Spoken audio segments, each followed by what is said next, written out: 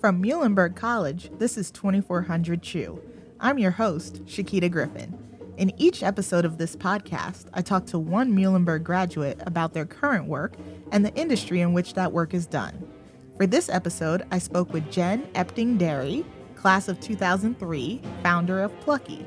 As I do with most of these interviews, I began the conversation by asking how and when Jen became interested in her occupation.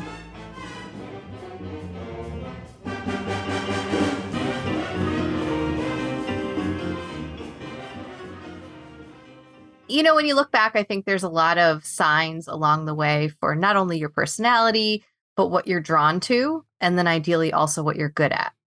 So currently, I am a leadership coach. I run my own company called Plucky, and I work mostly with folks in the tech or tech adjacent industries.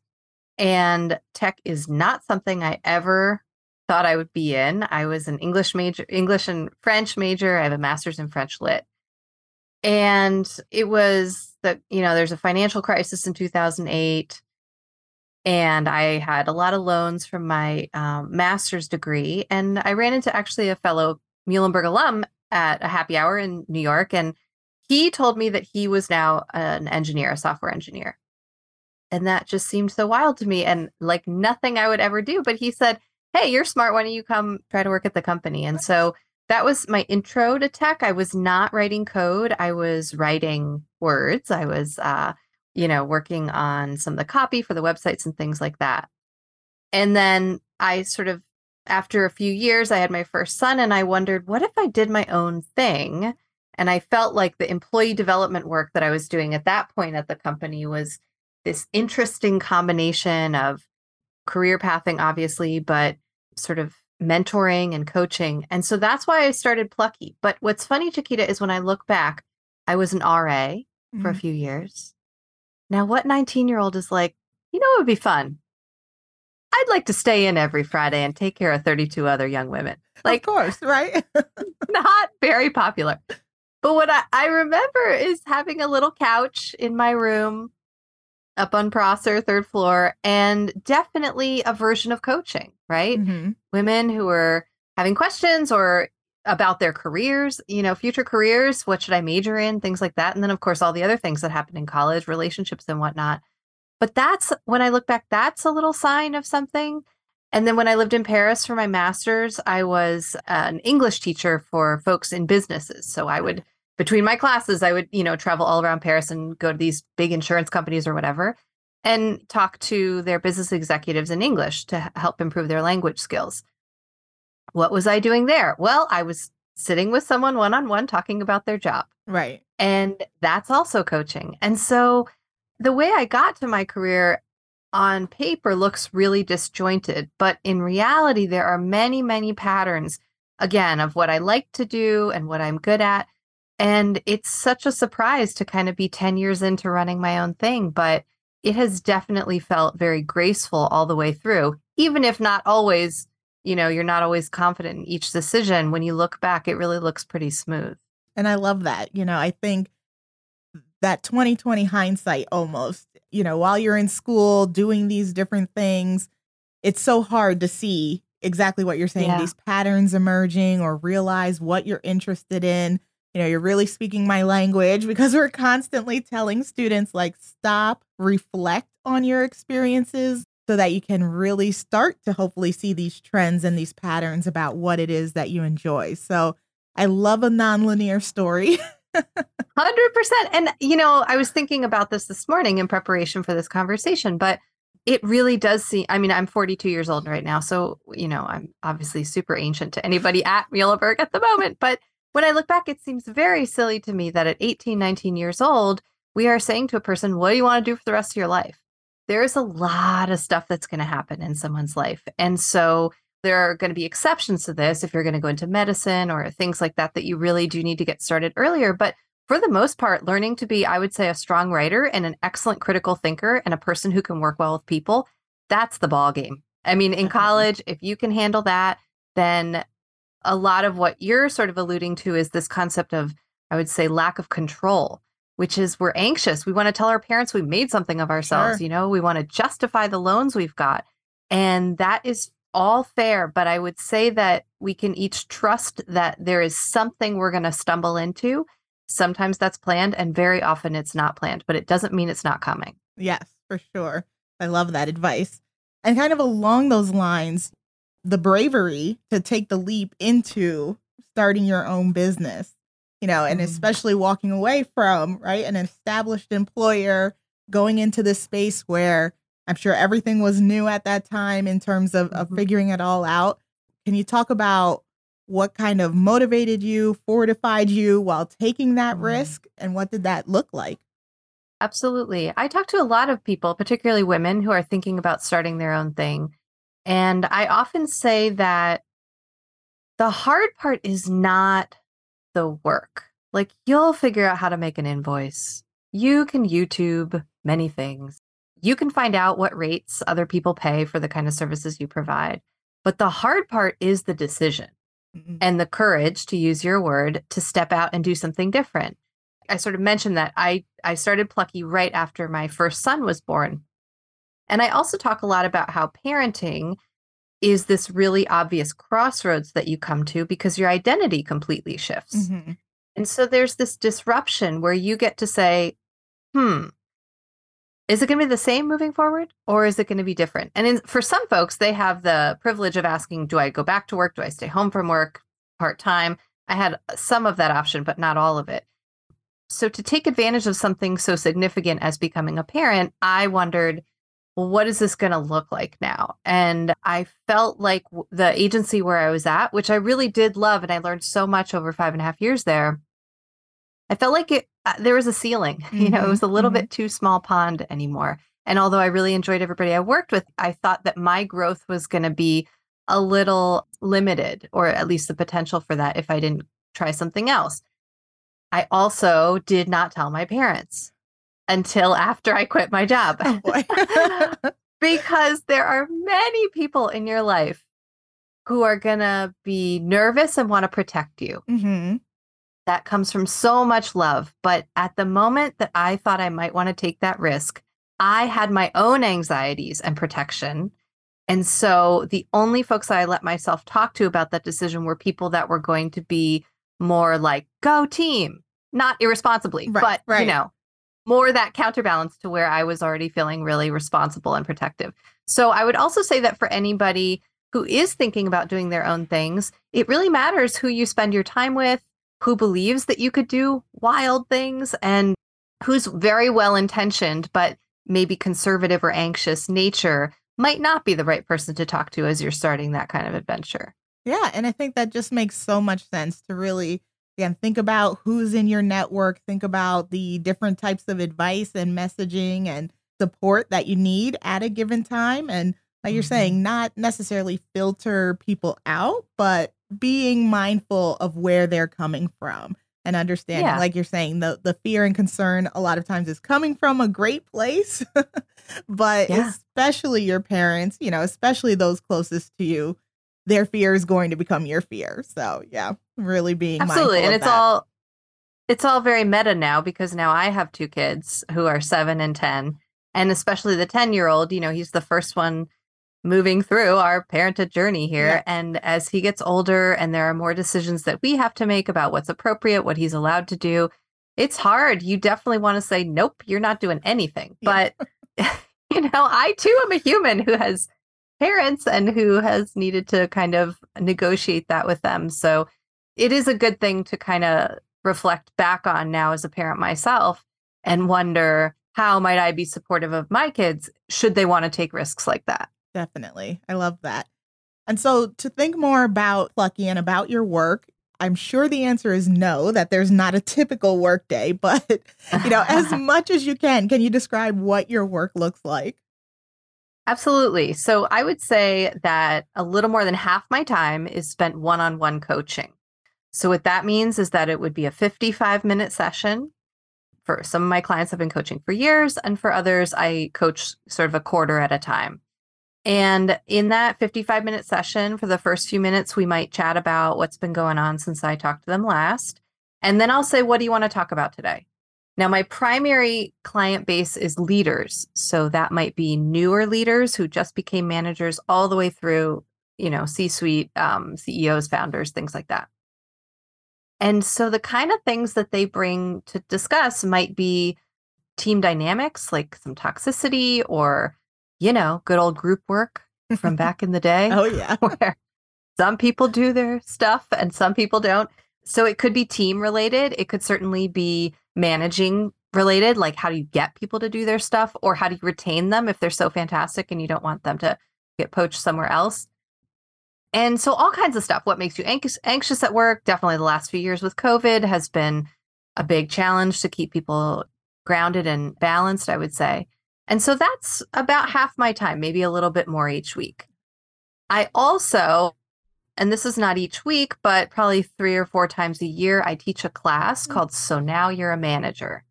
And that is specifically for people less than 3 years into management, because again, to sort of riff back a second, I think there's an identity shift that happens when you get power. Mm-hmm. I think it's important to be mindful of that when you go from being peers with someone to someone who could give them a raise or fire them or, all kinds, promote them. So it's great to take a beat and ask, who do I want to be with this new authority? And who are my models for that? And so that's what that class is about. I really like teaching that. And then more recently, and kind of interestingly, I have also started to be a writer. So I have my first book that I am starting to query agents for. And that is something I definitely had a concentration in writing at Muhlenberg. And what that means is that I've carved out a chunk of my week. I have the flexibility with my own business to do that. And so all morning, this morning, actually, I was writing and working on some stuff. And that is awesome. I'm really glad to get back to that after so long. No, that's fantastic. And thanks for kind of breaking it out in those different chunks, if you will. I always, especially for that student audience, like to touch on the less glamorous side of the entrepreneurship. Yeah. So, especially in your case, in terms of finding clients, right? Relationship building. Can you talk about some of the work that goes into that piece as well? Oh, yeah. Anything with the IRS is thumbs not down. interesting. Like perhaps, I don't know, the accounting, the business majors might be like, sweet IRS stuff, but this is not my jam. It's the, any kind of rules or things like I have a virtual assistant and figuring out, is she a contractor 1099 or is she an employee W-2? And like all kinds of systems for this, how to pay someone. That is just not my specialty. And I do it because I need to do it. But yeah, that stuff sucks when that's on my to-do list that week. I'm like, oh God, I need a double coffee right There now, you go. And I have been lucky. So I said Plucky's 10 years old, right? Mm-hmm. And so I have been lucky to have, it's got a very solid foundation right now. The business is not about to fall apart at any moment. And it's a small business. It's me as a coach. And then, like I said, I have an assistant. However, this year is, I don't know if we're officially calling it a recession or what we're calling it at this point, but if you can think through the client process, my clients often have professional development budget. Mm-hmm. So that might be $2,000 or $1,000. And they can use that towards whatever they want. It could be coaching. It could be a ticket to one of my classes, books, seminars, other things that I don't do. But right. Well, this year, there's a bunch of layoffs in tech, like many, many layoffs right now. So number one, you've got folks that don't have a job. Number two, you've got hiring freezes and basically frozen promotional paths right now. So nobody's becoming a new manager. Also, nobody has money for professional development. So that's frozen. So if you can see that broader picture, anybody who normally pays me doesn't have money. So I am doing just fine. And I have plenty of coaching clients. But I did just move one of my trainings from, it was going to be in June. I moved it to November. Okay. Because I have sold out this training for 5 years, Chiquita, and I couldn't believe it. I was reaching out all my normal people, everything, and I really couldn't sell the tickets. So, I mean, for students listening, that is where, for me, I felt like, well, I could like go sleepless and spend 6 weeks, the hustle, the grit, all these words that everybody writes books about in the Barnes & Noble business section. Like you can certainly put that on your plate, but I'm 10 years into this business. I'm not doing that. I was like, it's fine. How do I re-collaborate the Right. year, redefine the shape of it? I amped up my coaching availability and I moved the training to later in the year. And I Yeah. said, well, it might not be the same exact income at the end of the year, but it might be. And maybe the money comes from a different resource. And so the ability to sort of be flexible and nimble in that way, I think is really important. And I say that also not just about Plucky, but many of the folks that I coach at startups or product companies right now, yeah, there's not a lot of consumers with a bunch of cash right now either. Everyone's pretty conservative. So for those businesses to say, hang on, we need to shift our mindset. What have we been doing given this new economic landscape? Now, how do we turn and pivot to it? It's way more of a superpower to do Mm-hmm. something like that than to like hold with your hands so tightly clasped about the original intention, you know? It's not what it is anymore. Cool. You can be sad and now cut bait and move on and find a better way to do it. Definitely. Our love and hate word here has become pivot and pilot because we're piloting. It's so real.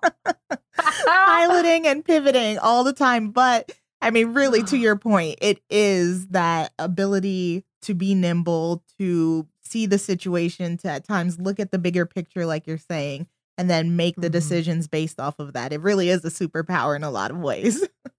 Yeah, totally. And, you don't have to strong arm yourself through grief or frustration or anything like that. You take a beat and I took probably 3 weeks of waiting to make that decision. I was like, if I sell 2 this week, I'll keep it. If I sell 3 this week, I'll keep it. And it's not like I was sleeping, I was definitely trying. And I was pissed. I was like, man, this is what I had planned. Right. But at some point, and this is a human skill set, it's not only in business, but well, sometimes it's just not what was going to happen. So it's really important, I think, to be a healthy, fulfilled adult, to learn to absorb those moments in your life and find a way to get curious about what else could happen. And so with Plucky and your coaching, has it primarily been remote and virtual? Was there a time that you were more in person? And then, of course, I'm sure as you can see this question coming, how has the pandemic affected the work? I have never coached in person, Okay. interestingly. That has always been over Zoom. I think if I really were to answer why, I think it's a combination of I've always worked from home, so Sure. there probably isn't an obvious office space. But also my clients are everywhere, including other countries, Mhm. so that wasn't really a priority, I guess Sure. I'll say, to find, brick and mortar office space. I think that I did run that manager training in person for the first 11 cohorts. So that Okay. was the first 3 years or so. Then COVID comes, and now everything has been virtual since then. We're up to Mhm. cohort 27. So Wow. it's been a lot of adjusting, right, for how to teach over Zoom, as Mhm. everybody at Muhlenberg knows. I'm sure probably have nightmares still about it, Yeah. but again, that's one of those things where you just had to be like, well, if this is what it is, we're gonna somehow make it work. Definitely. In terms of business, I felt less affected from COVID than I did as a parent. Mm. Um, in 2020, I had a first grader and a 4-year-old, and we were in Berkeley, California at that point. Right now, I live Okay. outside DC, Okay. but my first grader, it was that whole thing in March, right? It was like, oh, how cute! We're going to be their teacher for 2 weeks. Come on, spring break Sure. a little early. Oh, the sweet babies we were. And yeah, and so the first month or month and change of the pandemic, I mean, nobody's even thinking about putting kids on Zoom. It's just, here's some worksheets, pick it up every week, Sure. don't touch anything. And that was so hard to keep both of my sons doing anything all day. They aren't really independent players at those Right. ages. My husband is a software engineer. He's working full time all day. I changed my schedule so that, remember, I'm in Pacific time at that point. So Mhm. I would get up and I would coach from 6 to 9 Pacific, meaning 9 to 12 Eastern Right. clients could take me. Then starting 9 a.m. California time, I would be with the kids. And then around 4 o'clock California time, I think I opened coaching back up for other clients in other Sure. time zones. So it was long days. To say the least. Yeah. Oh my goodness. Yeah. And the reason we left California was the wildfires that year. Mhm. I think they're better this year, but that year were so intense. And so you couldn't even take the kids out to play because the air was so terrible that Right. summer.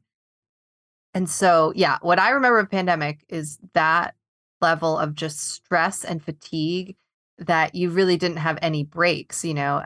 And so we moved to Arlington, Virginia, outside DC, because my brother lives here, Okay. and we just, you know, something had to give. Oh, yes. And across the board, that those pivot and pilot words come back in full So force, true. when we talk Yeah. about the pandemic, and really it was so new for everyone, right? We were all just trying to figure it out together. So we're very happy to Mhm. be, in many ways coming out on the other side and returning to a little bit more normalcy, even on Yeah. campus here. What's funny is that I don't know, you know, depending on who's listening, I'm sure there's some folks this will resonate with and maybe some not, but I held it together. Like, and my husband too, but like we gripped each other and got through it, including a cross country move, including, you know, all this stuff.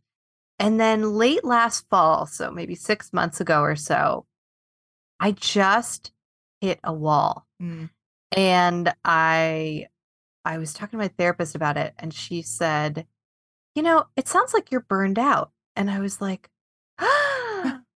I think I'm burned out. I mean, yeah, It's I like the light literally bulb, coach right? people through this. My clients are burned out all the time, but I did not allow myself the opportunity to also have that problem. Oh, yeah. It's really hard, right, to know yourself in that way. So I don't really know what to do with myself when I'm burned out. It's not really my MO. And so this has been a good last few months, I guess, of really exploring that as a mom and as a woman and as a worker, entrepreneur, all those things. What does that schedule need to change and look Mhm. like in order to kind of reconstitute yourself back to neutral? My go-to phrase has become give yourself grace, in Oh, yeah, understanding that, again, it is so many new emotions, situations, things to deal with. And all you can do is give yourself grace and know that you're doing the best that you can. So sometimes that's it. absolutely. I mean, yes, Yeah. go to bed. Yes. When all else fails, go to bed. Just get in bed right now. Yeah. Yes. And, with your clients also, have you seen or heard any kind of typical feedback from them with regards to now working remote or in hybrid situations and how that's affecting relationships? I think in tech, many, many companies were already remote or at least hybrid. And that is a positive for that Mhm. industry that it wasn't all super brand new. You're seeing some reverb now, back to office, you know, all this Yeah. kind of Yep. stuff. I don't know. I think this is leaders reading articles in the Financial Times and Forbes and being like, yes, we're going to do that too. I don't know. I think they're gonna ultimately, you know, post recession, I guess, when things are booming again, they're going to have a much more limited potential recruiting situation because it has become a total strength for many Mhm. folks, particularly those who are living in very expensive areas who want to raise kids and have a little more space. And so during pandemic moved to either suburbs or even further out from these big cities where the jobs were. So Yeah. those are highly talented people and the companies that are the most flexible are going to get them. You know, they're not leaving Iowa to go back to Berkeley or Right. San Right. Francisco, you know. Right. Sorry, that's probably not happening. So, yeah, there's a little bit of back and forth, but I kind of see, at least even for myself, I'm a person that loves being with people. And I think you pick up on so much more, you know, I would almost say like invisible data about Mhm. people. Why is this person eating lunch alone today? What's going on with this one, right? Like, especially for managers and leaders, there's all this extra stuff you can know about people when you're in person. So, although I really do embrace the flexibility that a remote situation gives you, it can be quite lonely, Mhm. actually. And especially in my situation where I'm the only person other than my assistant. So I have found that I've needed to kind of balance that. Like I'm really involved with my kids' school on the PTA. So that is an opportunity for me to see people in person all the time. And so for folks that are mostly remote, I think it's important to have community in person. Doesn't have to Definitely. be work related, but Yeah. in order to stay kind of healthy and balanced in the ways we're talking about. No, definitely. That makes complete sense. And so looking at your role and Plucky and all the things that we've talked about, what are the most challenging and the flip side, the most rewarding aspects of your work? Well, sometimes I'd really love a boss. It sounds real good to not have a boss, and it is. It is real good. But you don't have anyone setting path or expected growth or ideas for growth or support and resources around that. You also don't have anyone that tells you when you do a really good job. Sure. Or gives critical feedback. I mean, of course, we send forms and such to my clients to get feedback, but it's different. Yeah. So the freedom there is amazing. I don't have to double check with anybody. I can do whatever I want, follow my intuition, be very creative with the kinds of stuff that Plucky does in the world. But sometimes I really would love like a parent almost, Sure. in the industry.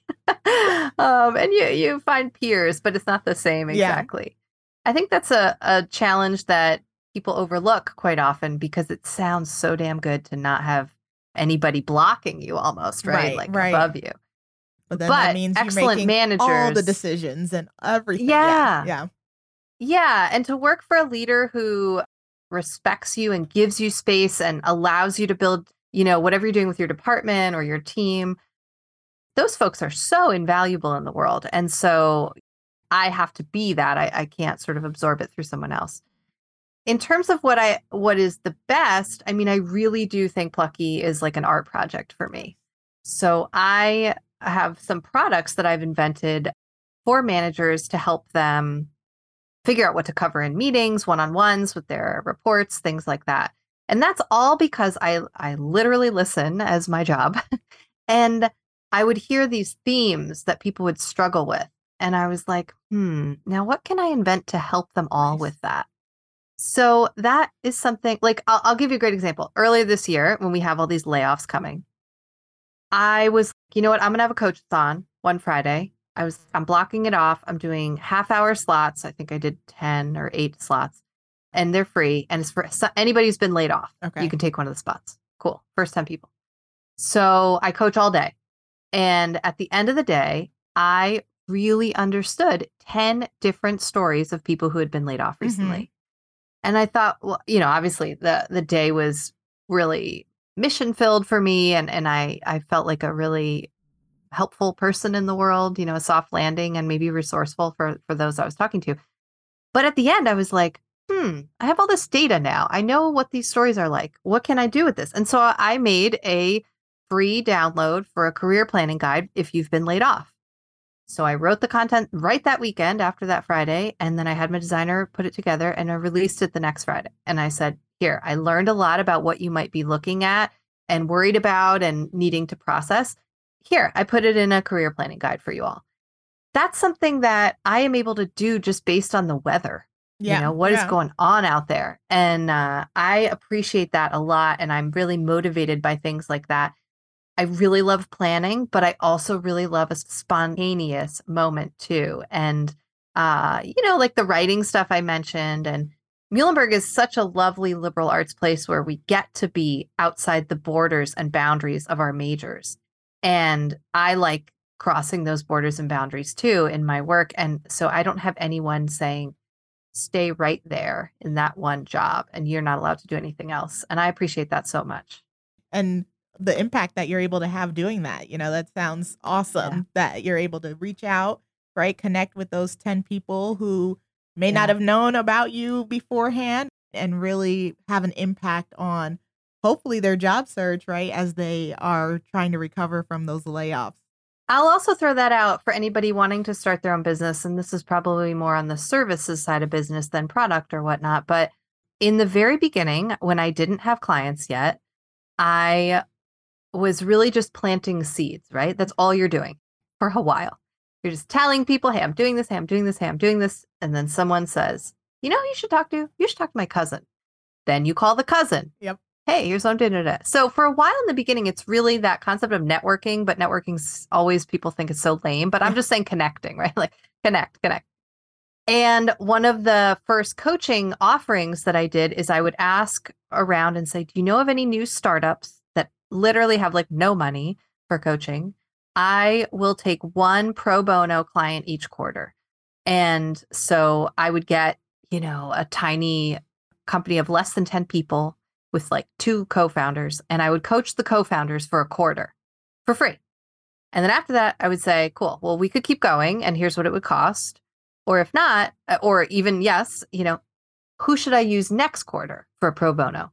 And I got involved in probably 5 or 6 small startups who now are longstanding clients and always refer people to me and all that kind of thing. So that is just something so smart and savvy, I think, for any early entrepreneur. See how you can carve out a reputation in that kind of, I'll say generosity, but I really mostly mean learning also. Mhm. For me, I was getting my sea legs too. So that was a really beneficial offering that I could throw out to the world. Yeah, I love that. And I think one thing that resonates with me about that example is the authenticity that you approach it with. I think so many times in Yeah. my conversations, especially with students, networking sounds icky because somehow it's has this reputation of being tied to being inauthentic, right? Like you're just having this conversation to try to get something from someone. Yes.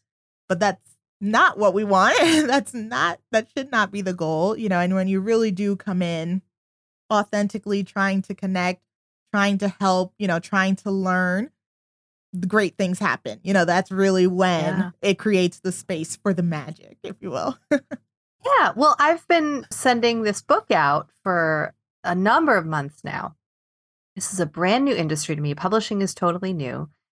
And I have zero network in this industry. Like I am hooked up in tech. In this publishing people, I know nothing. And it has been so lonely and just faceless. You're just sending your pride and joy memoir to like agent, like, please ask me for more of it, Yeah. And everybody ghosts you and nobody writes you back. And that really got to me because I am good at networking and that was starting to piss me off. So what I will say is that the way that whole process got more warm to me is that I went to a writing conference for Mm. one day in DC recently. And then I got to meet other writers. And then I got to say, who should I talk to?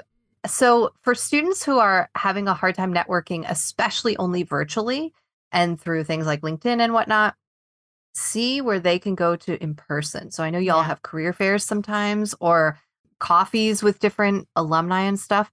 That is like the most valuable time you can spend because the connection there. And again, like I said, who else should I be talking to? You just ask that question. They're going to be like, my brother knows somebody in that, I mean, Right. that people are so much faster than algorithms are. 100%. And kind of to keep going in this same vein, what is the guidance or advice that you would give to someone who's interested in doing the work that you do? I think that first I will just step back and say, you're going to figure it out.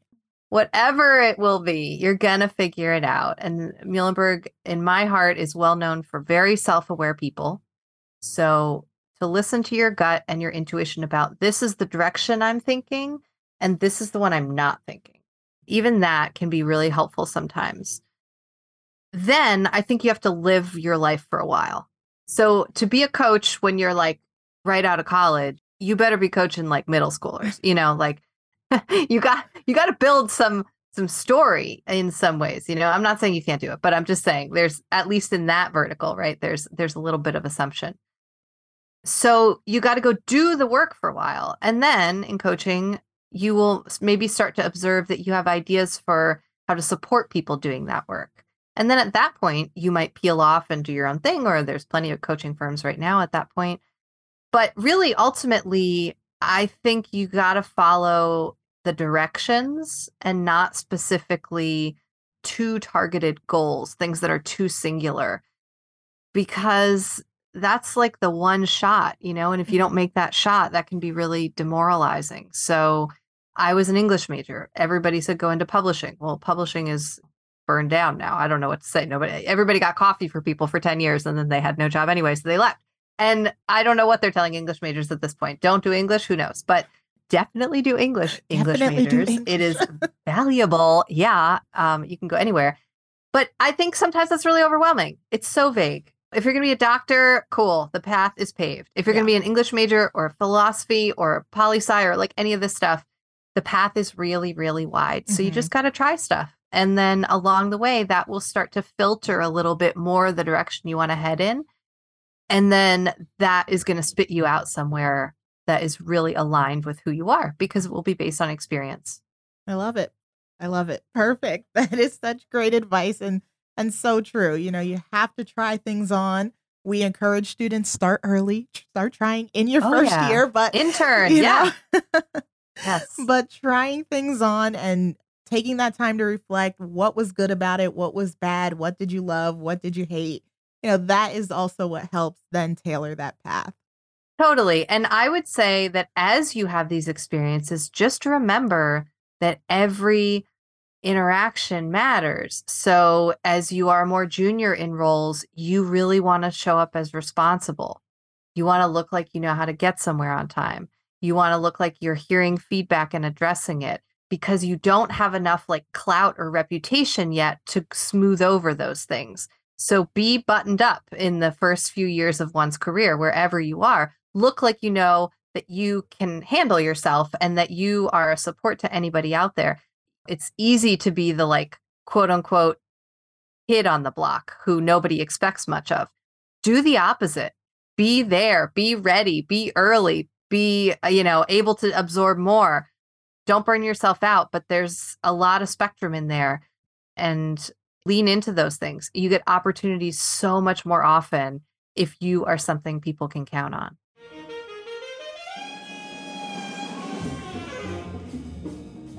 This episode of 2400 Chew was produced by the Office of Alumni Affairs at Muhlenberg College. It was recorded and engineered in the studios of WMUH, Allentown, Pennsylvania. Our opening and closing music from Cowboy Bebop is performed by the Muhlenberg College Jazz Big Band.